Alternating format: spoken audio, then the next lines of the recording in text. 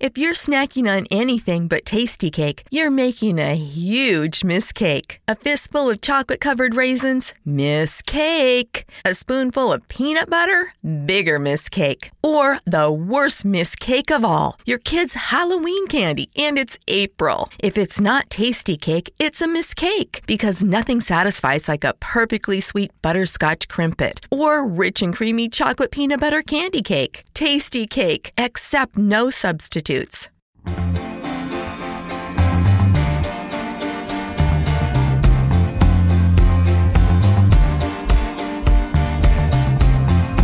have some kind of death wish. Didn't really start to floss till I was 31. Welcome to the Pop Shop Podcast's Headliner Interview Edition, where each week I chat with a inspirational, compelling voice from somewhere in the world of music. My name is Chris Payne. I'm a staff writer at Billboard. I'm your host. My guest this week, Chris Tomson, often better known as the dude who drums in Vampire Weekend. They're on a break. They'll be back, rest assured, but he's working on his own solo project right now, and he visited me in the Billboard office in New York City. We talked about Dams of the West, the new solo project. That's what it's called. Chris is writing lyrics, singing, songwriting, playing the guitar, just making witty, catchy music. If you're into Vampire Weekend, especially their lyrics, if you're into Vampire Weekend lyrics, I think you'll really be into what Chris is doing here. The album is out early next year, aka 2017. So we talked about going solo, of course. Talked about the other dudes in Vampire Weekend, what it's been like growing up with them.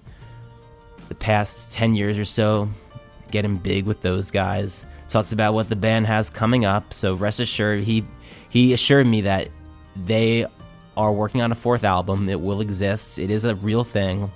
That chatter is later on in the podcast, so keep listening. And we talked about his work with Ezra in the 2016 election, campaigning for Bernie Sanders. I should mention that this was recorded just before the election. So since that does affect the nature of our conversation, recorded before the election, putting it out now. So yeah, Chris Tomson on the Pop Shop Podcast. Would love to hear your feedback. Star rating on iTunes is super helpful, and even more helpful, specific feedback. However you feel about the show, write it in with your rating. Whatever you like, don't like, would like to see more of, we'll definitely take it into account. We love checking those out.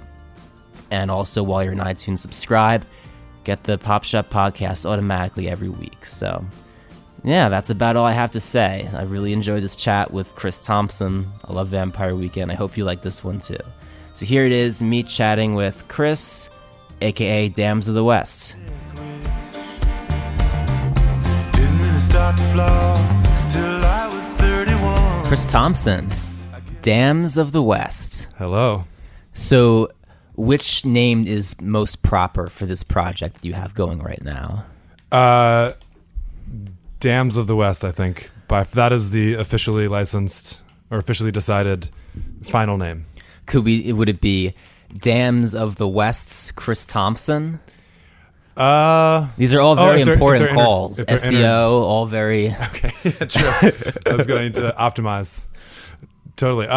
You know what? I guess I haven't seen it been used in public too much, so I don't know if I feel comfortable with it being interchangeable. If like the band name is like just another name for me. For you, yeah. But I just feel like just sticking with the band name for now feels the most comfortable. Okay. So for you stepping into solo life, doing so with that background of like the band, that was comfortable to you? Yes, I thought for any number of reasons that, first of all, my name's is a very fine name, Chris Tomson. The Tomson is spelled a little bit oddly, but that is not the most exciting of names, I don't think. So the idea of sort of really going forth into the larger world with that as my calling card didn't necessarily strike me as like in the SEO terms, as you just mentioned, the strongest idea. So I don't know. Yeah, so I think that the idea of a band, and even though I made the record more or less by myself, it still feels like having it feel like a collective and like a group effort, especially as shows and moving forward it will be. So I think the band the idea of the band feels more comfortable to me. Yeah. And talking about this album that just came out, I feel like, or is about to come out, I feel like we should back up a little bit for more of your story, because this is so much of you stepping out from Vampire Weekend. Let's start at the beginning, man. How long have you just been singing, songwriting, making music on your own like this? Well, like this for like 2 years, but I definitely was in bands of varying degrees of seriousness, most of which quite low, before Vampire Weekend. And generally, I was a self-styled Trey Anastasio acolyte back then, which I'm less so now, I think. But Trey Anastasio from Fish, by the way. I don't know. So you don't Trey Anastasio. Yeah. So you don't have to Google it if you don't know who that is. But yeah, I think that this iteration, this version or whatever, this approach, definitely has come up in the last couple years since the last Vampire Weekend tour ended, and I knew we had a bunch of time off, and it's all sort of arisen through then, using skills and approaches from before. But definitely, now that I'm 32 and somewhat more mature.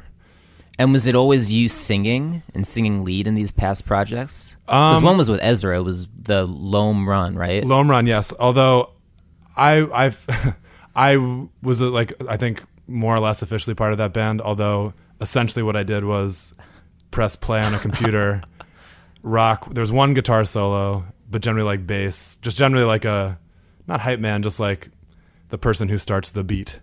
So that, yes, I was a part of that, but I was not. There was no vocal aspect to that. That was a few years ago. That's a very 2016 role in a band. True. It's ahead of its time. Maybe ahead of its time. Who knows?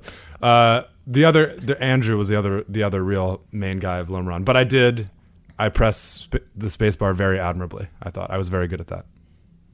Oh, I also had access to a PA, which was a real killer deal for me. Okay.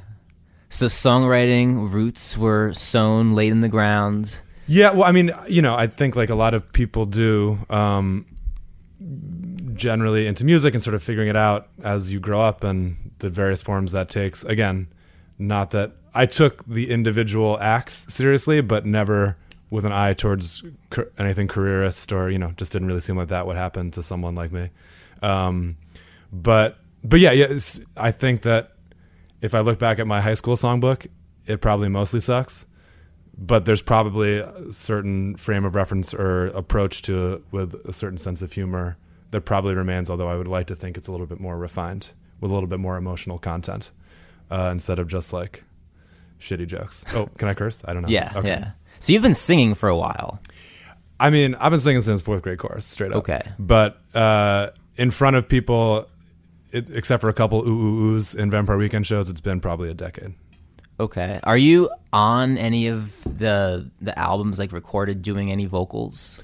Vampire Weekend albums? Yeah. Yeah, I think my good friend and bandmate Chris Baio was on this podcast a while ago, and I feel like you could cut in his answer, and that would be the same exact answer for me. I think there was some group gang vocals sort of thing of oohs and potentially some hey, hey, heys. But I don't think I'm on that part. Just mainly some oohs. I remember that podcast, but I'm thinking I was going to say, I remember him saying on a different podcast that he did like a couple Vampire Weekend songs and was like nervous in the studio before he did it. Well, actually, I had a chance to have more of a vocal role in Vampire Weekend, but I suck at harmonies and continue to do today. Like any harmonies that are on this record, essentially, I pulled down the main one and just sang the other part because it just messes me up. Mm-hmm. But I was in Rostam's apartment when we were working on Oxford Comma, and I was like, "Hey, why don't you try to sing this high harmony that on this chorus that we're working on?" And like I couldn't do it in 3 tries. Like, well, maybe I'll just do it later. Don't worry about it, man. So I had a chance to be more vocally involved, but blew it. Totally blew it. So you're like solo or nothing. Actually, again, this is getting ahead of ourselves probably, but I've played a couple shows as Dams with the band and stuff, and I've found it. All the other members are female, and I've actually found it I'm surprisingly able to sing harmonies with them because the voices and it just is very different from like what I'm hearing myself sing. It's more obvious. I can where, separate yeah. it easier when there's other male singing voices that are more or less in my range. I'm terrible at that. Yeah. Cool. So let's give the people a little sample of what's on this album. We'll start with the first one you shared. Pretty sure. Death Wish. Yes. Here's a little bit of Death Wish. Well, they taught me that Jesus was probably shorter, not super thin. No, he didn't need to be perfect. No, he just tried to fix the fixable things, and I don't need to be perfect. No, I just wanna fix the fixable things. Oh, I'm working. So you just mentioned the first couple shows as Dams of the West. What were those like? The first one I wouldn't say was great, but was the first one. I feel like even though I have essentially a decade now of like performance context to draw from, even just the pure act of standing I found very unnerving and very foreign to me. I'm very used to sitting.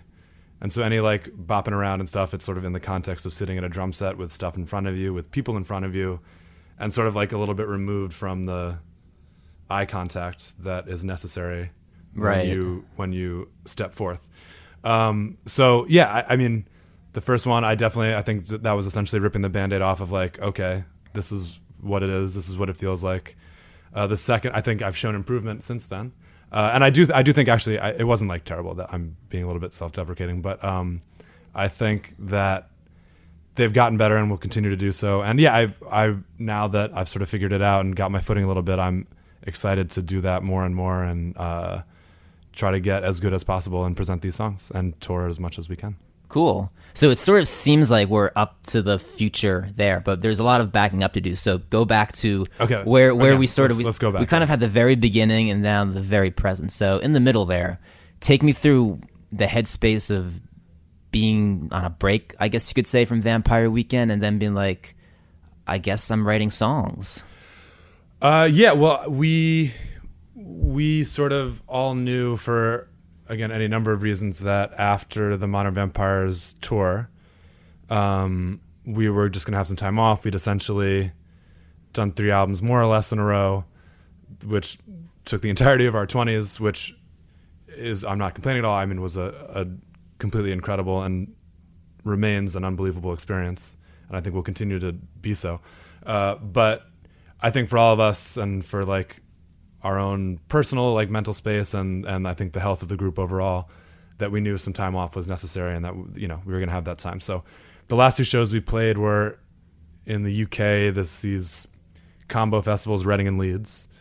And I took the opportunity to travel for a while with my fiance at the time, but we got married halfway through that trip. So when I got home from that, it was a little after the shows, sort of essentially got home and was like, what now? I knew that I wanted to do music. Obviously, that's the only thing I'm really qualified to do in a professional context, I suppose.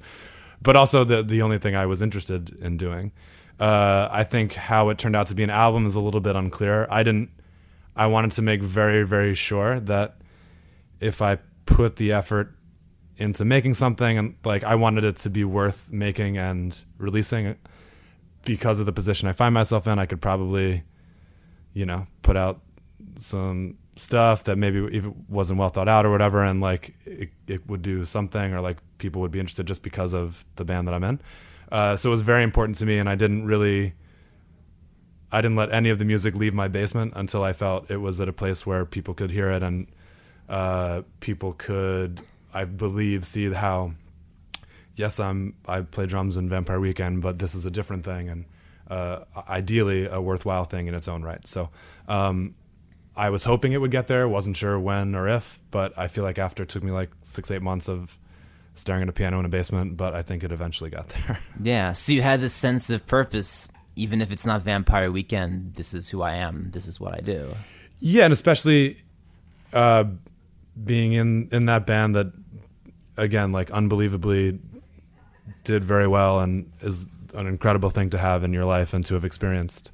That being a part of a band is very much subsuming some of your like weirder instincts, or for like the good of the group and the interpersonal stuff, which is generally pretty smooth with us. So there was nothing ever that crazy, but yeah, even just sort of that was, and I feel like I talk a lot about that on the album itself, is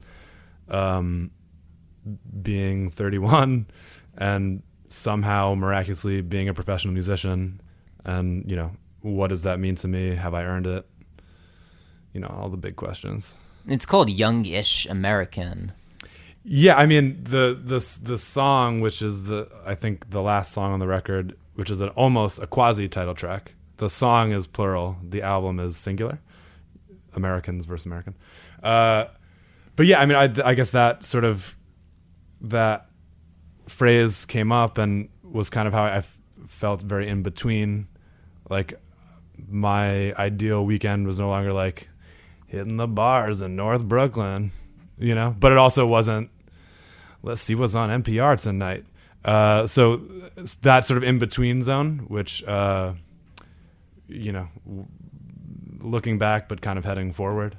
I think that the ish signified that to me. Sure. And I think it definitely has potential to connect with a lot of people who are in that sort of late 20s, early 30s part, where nowadays you still feel like you have a lot of your life and still a little bit of fucking around left to do, or maybe making some mistakes, but still you need to get down to business a little bit. Yeah, or like what is important to you at 32 is probably a little bit different, or it doesn't have to be, but probably is a little bit different than when you were 22 or 26 or 28 or whatever.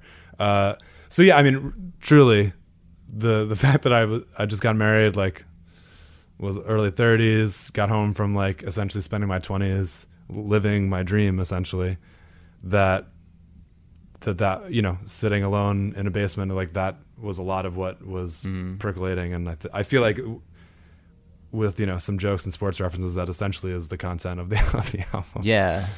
So why? I get that you like the Nets a lot, but the jersey is so essential with like all the videos and photos you've rolled out for Dams of the West so far. So why that? Well, I think I've now lived in New York, and it depends, depending on your perspective. You don't have to count college if you don't, because that's not like real life. But I've more or less, if you count it, been in New York for like almost 15 years. But I still don't necessarily consider myself a New Yorker. I grew up in central New Jersey, kind of on the border of Philly commuters and New York commuters, or Phillies fans and Yankees Mets fans, if you will. And yeah, so I still feel like that being close to this great city but not a part of it, I still feel that slight disconnect, even having been here and been a part of it, and through the band, like being able to play in a lot of institutions and taking part in a lot of incredible things that are only in the city. I still feel a little bit removed from that.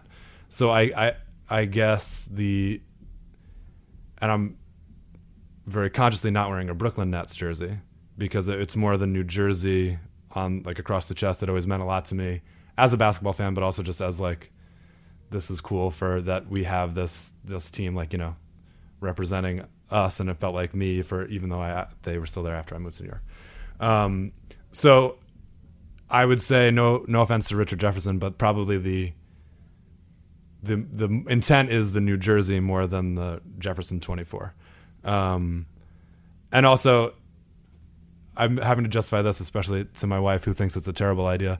Like the sort of the general using the Nets as like a visual presentation organizing principle. There's a lot of cool, weird stuff that I just have from over the years that just says New Jersey Nets, which I don't think is a great idea, but I do think it's an idea. So I feel like having an idea is better than just sort of, I shrugged there. You couldn't see it, but and they moved from New Jersey to Brooklyn just like you did. True. So True. I mean, it's way easier to see games now. Not that this is a sports podcast, but that part I enjoy. Although, like I said, I still feel enjoyed the concept of the New Jersey Nets more than the Brooklyn Nets.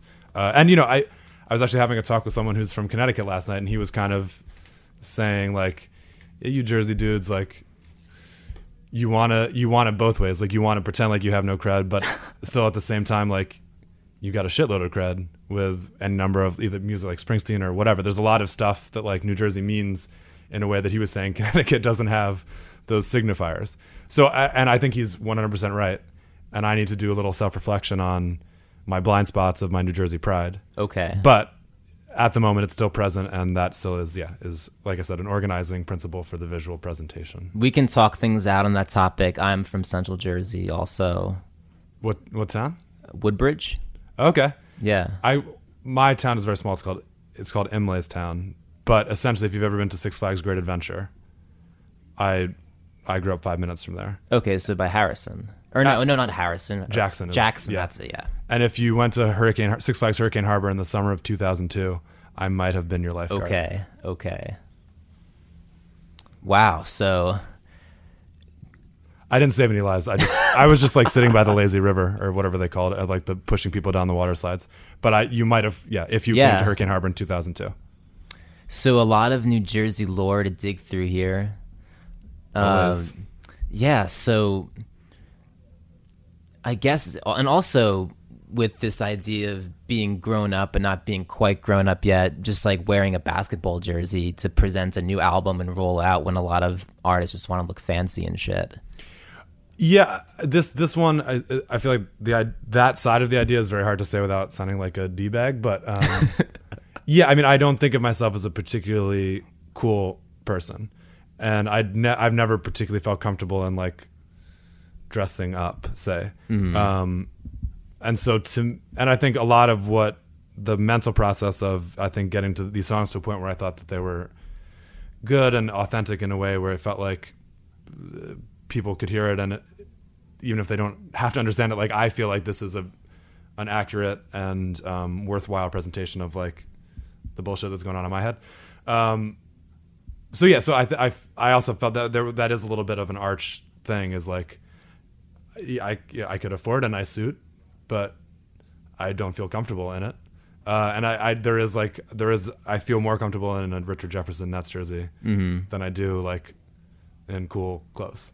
So yeah, that's I feel like that's more about my issues than the world's, but I think you're right. Yeah, that was a conscious choice. That was part of the conscious choice as well. Yeah, and plus when Vampire Weekend first started, people gave the band such hell for just the clothes they wore presenting themselves. Right, which, again, you know, like that was also a conscious decision. And I think as time progressed, became somewhat, or at least the initial thrust of the idea became less important, and it sort of morphed and, you know, was able to change. But I mean, that's definitely, I've only really been in one band that was worth being in so far. No offense to my bluegrass band. You know, so I mean, a lot of these impulses or things that I'm trying to think about definitely I'm thinking of 2007, 2006, 2008, where like when we made collectively, or sometimes I wasn't part of the decision, but like, you know, we talked about it and like, this is how we're going to approach things. Cool. But sort of being aware that while music is very obviously audio based, there is the visual part of it is a huge part of it. And to sort of not try to at least have, as I said, not a great idea, but an idea there is like, you're not creating the full world. So yeah, I mean, generally, even if I look really stupid, I made a conscious choice to look stupid, I guess. Like I don't do this every day in real life, but like as I'm presenting things as this band, ideally everything is somewhat thought out. Yeah, and then on the album cover for the Dams of the West album, you're sort of like a giant superimposed version of you standing, I guess, in the West. Yes, that I don't actually know where that is. That was a friend's photo. I was working with this artist named Jake Longstreth, and he had that picture. And my initial idea for the album cover was to take that landscape picture and just like throw, I don't know, somewhere between 7 and 20 CTs out there.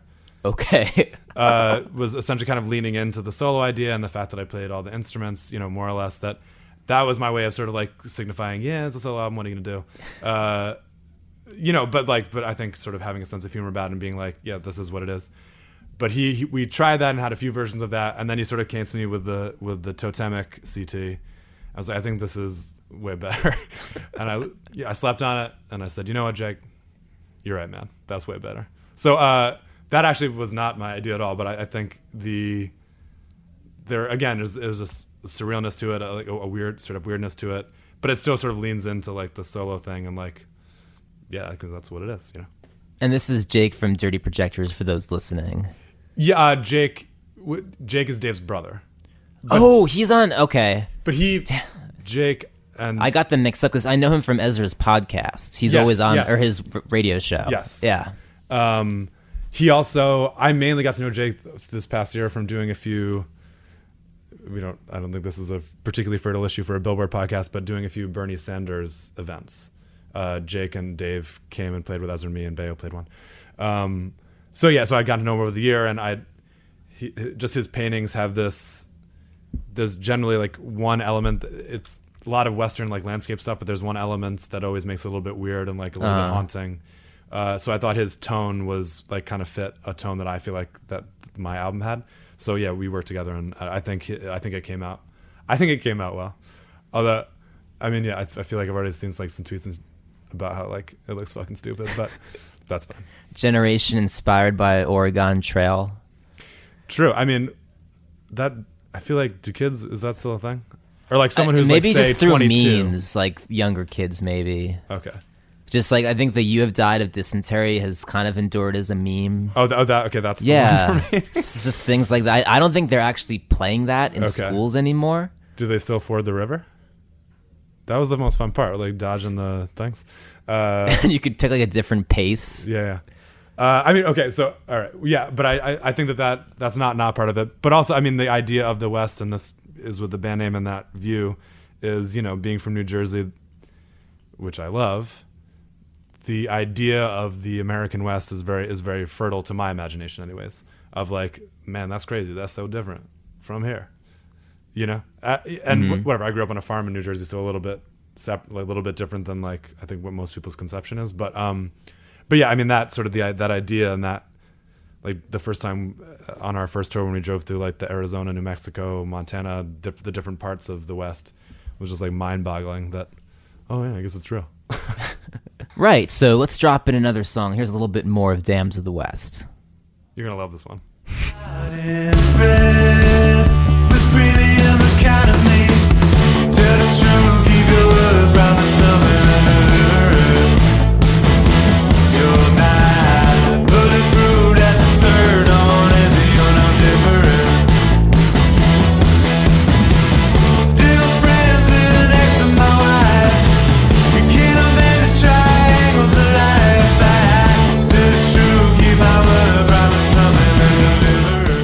So would you say your album is better than Bayo's? I would never say anything of the sort. I think, I mean, you're saying that in a joking way, but I do think that the sort of that narrative of competition is like completely false for me. Anyways, I don't know if you asked him that question. He might really go in. Well, your thing wasn't out yet. He might really go negative. I'm saying no. Next time we talk, he might really go negative on me. In which case, I'll amend this answer. But for now, and no, even like with like the Rossum and Hamilton album that just came out, I think that one's really awesome. I don't think of it as a competition. I mean, I truly, I've said this before, but I think of those guys as, I don't have any biological brothers, but I think of those guys as close as I'll probably come to that. Despite periods of, probably vague acrimony or like complete closeness, as those relationships go. I think that we are all doing different things, as would make sense, because we're all very different people, which I can confirm. If you thought we were all the same person, that's not true.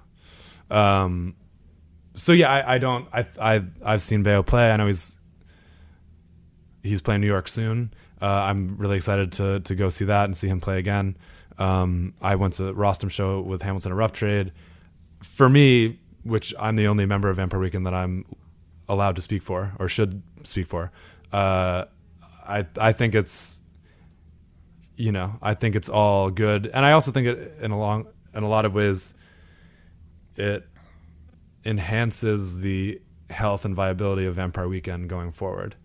I think if there was no release valves or I just think as we get older and to approach a band now as when we were 23, I think would be like hard to make work. So I think this is, all of this stuff is a natural outcropping of growth, of, I believe, mutual respect amongst all of us. So, yeah. But yeah, my album's way better than Bass. That was a joke. That was a JK. But what was it like when you found out the news that Rostam wouldn't be in the band anymore? Well,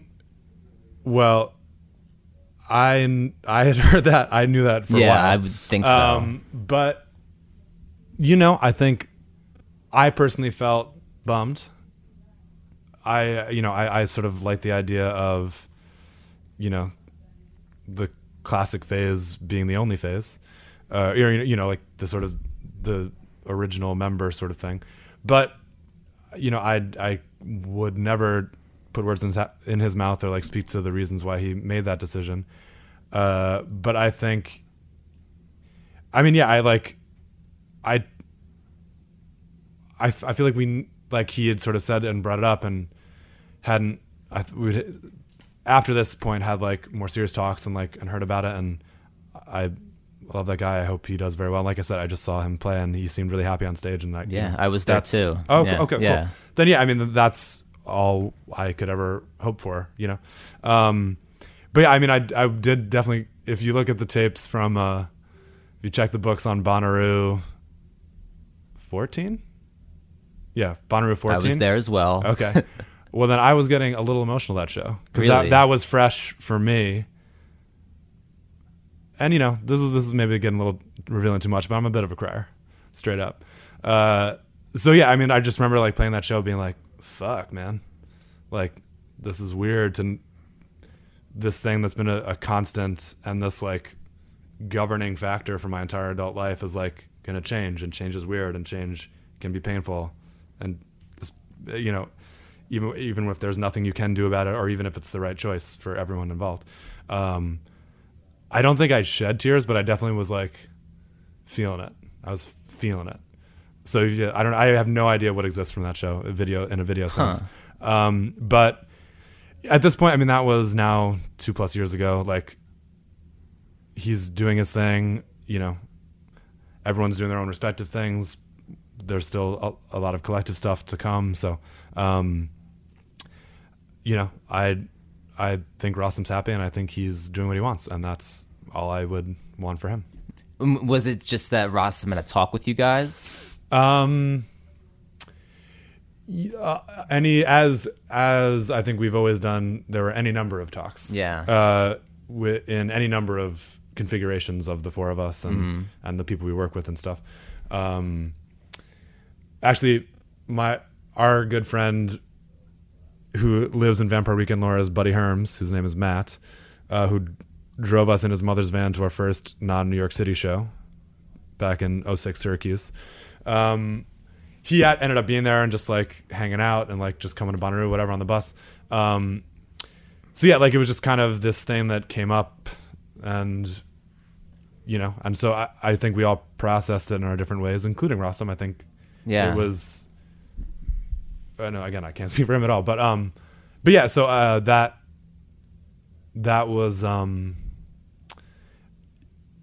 think because it was so new, it just felt like I said, change can be weird, and so I was feeling it particularly that day. But I think everyone is sort of grown and is cool with it, and it just kind of is what it is. You said conversations, good, bad, they move things forward. I've heard that there have been at least conversations about new music going forward. So where is that at this point? Yeah, well, I think the only way to put it right now, because saying anything more than this puts an undue burden on like timing and Ezra and stuff, but work is being done. Mm-hmm. Like LP4 will exist. When that will happen, I cannot say. Okay. But, and again, this is also true in different configurations, some of which I'm a part of, some of which I'm not. Like, a lot of work is being done. So if you're stressed out, not that you should, I really hope you have more personal things that issues at play that are either good or bad. But if you are, for whatever reason, stressed out about Vampire Weekend's fourth record, it's being worked on. Is the working title really Mitsubishi Macchiato, or is that a joke? It sounds like a Vampire Weekend album. You know what? Again, that's a question for Ezra. If I think I can say I don't think that's a bad title. I can say that. I think it's a good title too. I mean, I think it's very Vampire Weekend in that it makes me laugh, but in a good way. Like, those guys. Good. We don't want to make you laugh in the bad way, because we hate doing that. We like making people laugh in a good way. Well, yeah, it's like what I was saying about the album art for Damn. So it's all in a good way, like charismatic, laughing with them.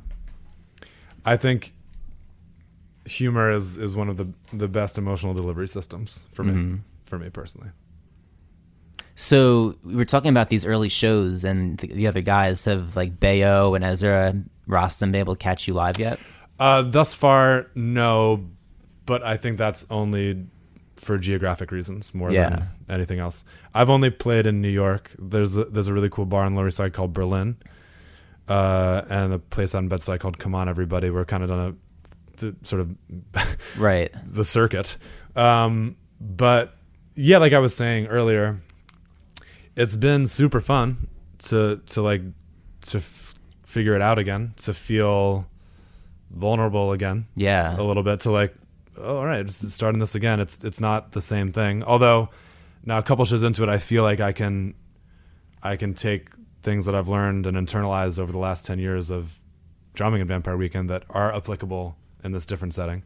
But it's still like kind of interesting, kind of fun. Like, it's not all great, but I think I think that it will get there for sure. Who have you been playing with? Generally friends of friends. This was actually sort of interesting, and a little bit of a reality check was when my mind is very linear, so I didn't actually do anything about this until like the album was totally done. It's just like it was like hard for me to like work on both at once. So when I was like, oh cool, album's done, tight, let's play some shows, and then I don't know any musicians. I think Vampire Weekend, we always were somewhat our own little world. Like, we had friends and like, knew people in other bands, but it was never felt like I had like or any of us had a true like scene of musicians where we could just like jam. Hey, you want to play, man? And also I haven't lived in Williamsburg for a while. So essentially it's sort of through various means, friends of friends. There are three ladies, female musicians that fill out the band that are great. I'm really excited to hopefully like, grow the shows a little bit and get out there and tour, not New York only shows. That's definitely not an intent. That's just sort of where I am, where we are. But yeah, just some friends of friends who do other stuff and are musicians. But and I hope that they're enjoying it. I don't know if they're listening, but I hope you're having fun too. And you worked on the album with Patrick Carney from the Black Keys. What was that like? It was dope, man. He's a good dude. I think, actually, again, our good friend Chris Bayo. Sure. I was playing him some demos, and again, in sort of the linear sense, I hadn't really thought about like what's next. Like, the songs were almost done, and he was like, oh, dude, who'd be good? Patrick Carney. Like, it was no big thing. And it just so happened that I was going through the BoJack Oeuvre, and I really liked the theme song that he did for the BoJack Horseman, the Netflix cartoon. And so I was like, oh, that song's really cool. I think it sounds really cool. Bayo generally is right about these things. So I reached out, and luckily enough, he like had some time and was like, he seemed to like the tunes and stuff. I think that I think I underestimated like what he did in the Black Keys. I think, and which is total bullshit because as a drummer, you probably should give that as a drummer, but I fell into the trap. But yeah, he was great. We worked with his guy Roger, who has the studio for a long time in Nashville. 2 2-week zones down there, one mainly tracking, and the second one for mixing. I couldn't have asked for a better, I think, interpersonal person, and then just musical person. Also, I'll go to bat at any point for Carney. Cool, yeah, because he's worked with a ton of people. I mean, he's worked with Lana Del Rey. Yeah, he's been so diverse with who he's collaborated with. Well, I think he's just like a good dude, but then he's also really talented. So I think that makes it easier, and I think his range is quite wide of who would be interested in working with him. Actually, that I have to fact check myself. I think that was Dan Auerbach who worked with Lana. I think that is true.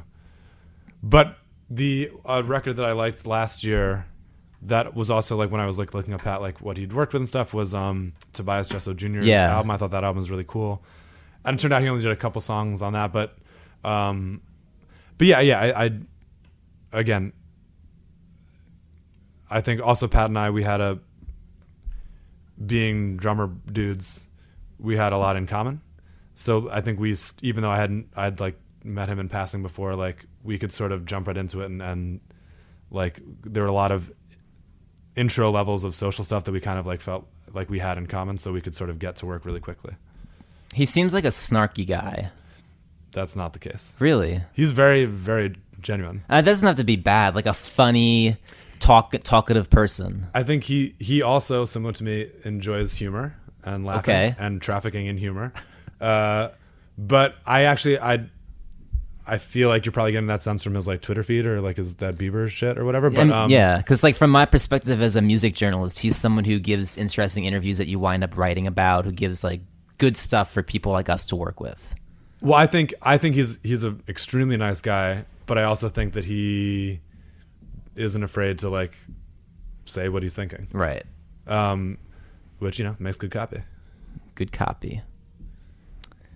What else? Oh, you mentioned the playing the Bernie Sanders rallies. Yes. I was wondering what those were like, especially the first one that you and Ezra did out, or I think it was the one in Iowa, right before the big caucus. What was that like? Because that was right in the middle of Bernie, just on a big wave of momentum. The opening caucus, start of that season. What was that night like? That was one of the most like unmitigatedly, or that's not even a real word. But there's like three like cool. Just syllables. Look at that. Yeah, we'll make it work, but we'll fix that in post. But it was just a sincerely, completely positive room, which even at like Vampire Weekend shows, like this was just, there was a feeling there which I wasn't used to in a large gathering of people. Or a sports game where there's a lot of negative energy at play.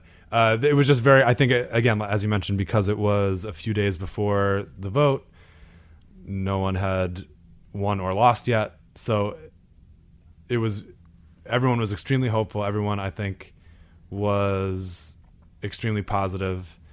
And I think one of the things that people responded to with Bernie, and I think you can like this album without liking Bernie Sanders. You don't have to be a socialist to listen to Dams of the West. But we met him very, very briefly, and like essentially like a picture and stuff. But even like watching him interact with people who weren't us, he seemed like an actual person. And I think a lot of politicians, when they get to that high level, they're so guarded, or they got burned at different points in their career, so they're no pun intended. It's hard to relate to them as like, I think getting a beer with a politician is like a really silly construct, but just like having a conversation with them and feeling like you could shoot the shit. He struck me like that in person as well. Again, I had zero conversation with him. Essentially just heard him talking to like his people. Mm-hmm. But yeah, he seemed like a real person, and that in a lot of ways I think was a lot of people were responding to and still respond to. Yeah. Have you kept up with interest in the election? Of course. Yeah. I guess, how can you not? Yeah. I actually already voted. I'd sent in a... Absentee, yeah. I won't tell. That's my right to not tell. Green Party? My lips are sealed. Are you, in all seriousness, are you worried at all? Like, how do you feel about Hillary? Actually, well, yeah, but by the time this podcast runs, it still will not have been the election yet, so. I mean, I feel like if you run the numbers, you could probably guess who I'm voting for. But it's super depressing, the whole thing. On both sides, kind of like, the tone is so whack. The tone is so sort of universally denigrating. It's just like, it's just a bummer, man. Yes, I hope one side wins, but I also, that doesn't mean that if one side wins, that all the people that are like super fucking hyped and like upset and pissed off and already feel disenfranchised are gonna like just throw up their hands and be like, okay, it's cool, the other side won, let's do it. But that's obviously not gonna, yeah. That's not gonna happen. So I mean, that my biggest takeaway is that there's a lot of work to do, of which I am capable of none of it. But it's hard to be positive, hard to even it's very hard to like look into a few years in the future and be like, it's just gonna turn around, it's just gonna be tight. It's very hard to feel that way. Yeah, and I think since growing up in the 90s and internalizing politics at that age, attitudes in America, it's just changed so much. Yeah. And a lot of it is, like you were saying, not in a good direction. So that, yeah, I mean, again, I voted for one person and not the other, but it's still a fucking bummer, the whole thing. Well, you got up there and sang "This Land Is Your Land," so that was super dope. I mean, again, like that's why it was almost, for someone my age who, especially with like internet shit, like there's just so much ingrained cynicism and so much like you're told, or you feel like you're supposed to be wary of such earnest positivity. Yeah. But in the room, it felt cool. And I mean, I feel like I saw like late night people make fun of it at certain points, and it is like still sort of like a funny image of this song, very incongruous for what's going on elsewhere. But yeah, I think that's what I remember. That's what I reacted to the most, was just sort of this like, wow, we're really saying this land is your land, and like this isn't a joke to anyone. This is awesome. Why can't people do this more often? I guess you have sing-alongs as a Vampire Weekend show, but not as earnest. It's not as like earnest towards a cause.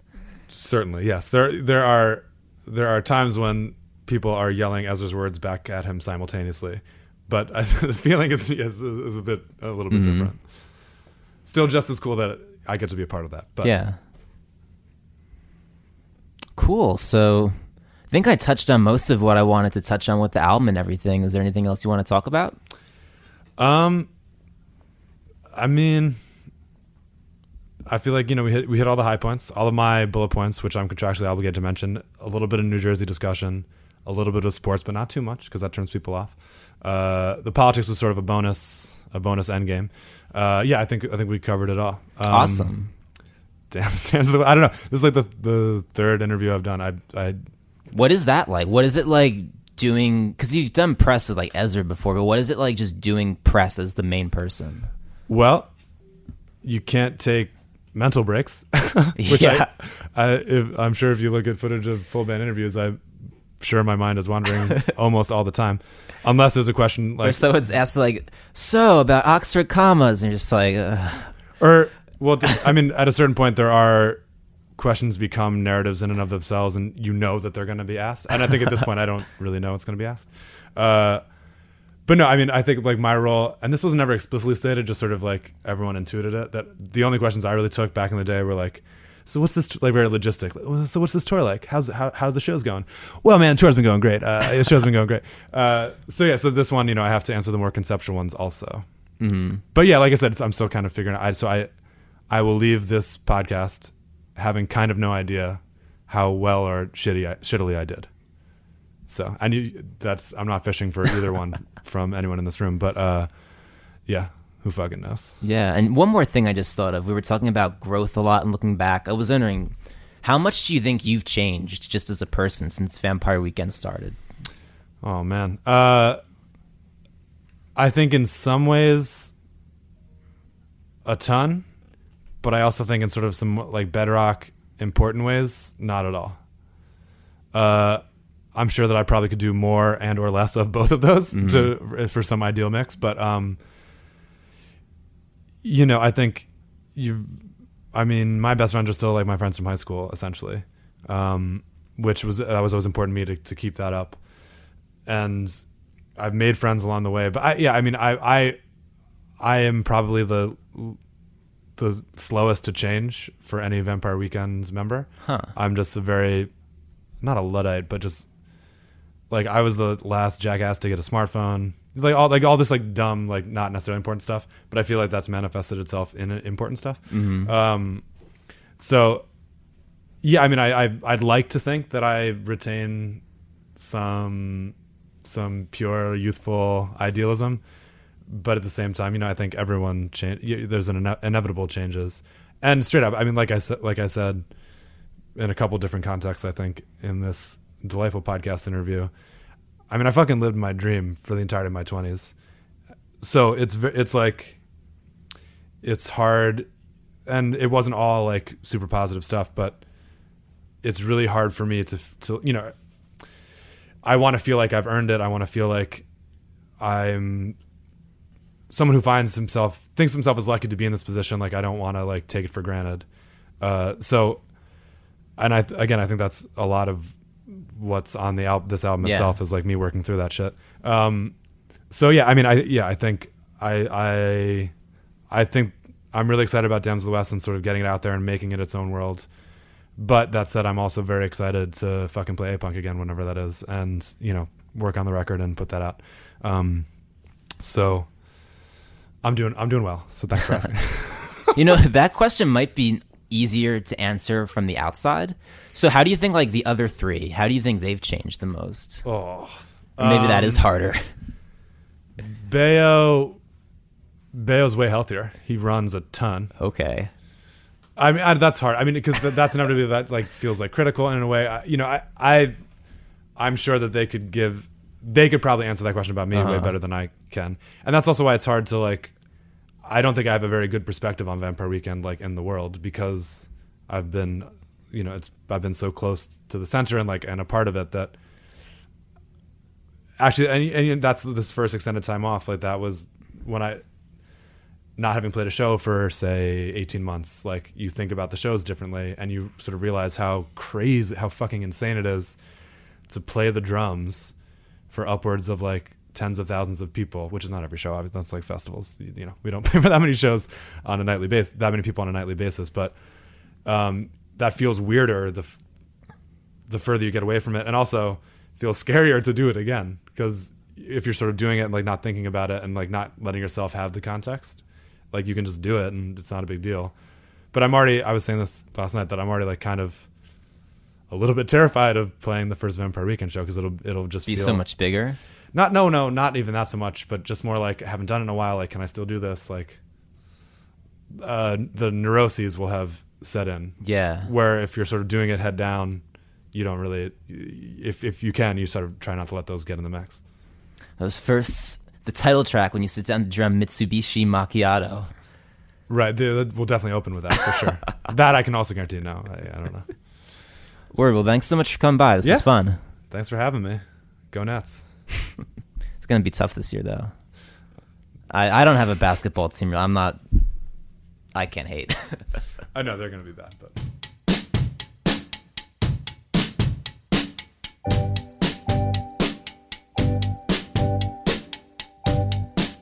Vampire Weekend's Chris Tomson, as Oxford Comma playing us off.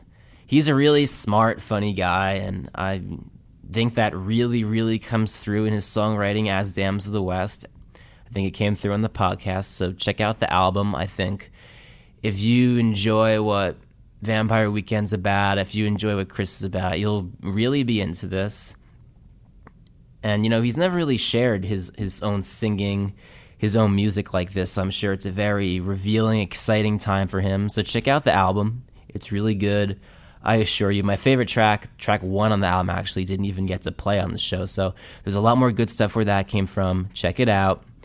And as far as this podcast goes, Pop Shop Podcast runs a couple times every week on Billboard. Keith and Katie will be back with their episode in a couple days. I'll be back with my headliner interview next Thursday, as usual. It's Glass Animals next week, so till then, I'll catch you later.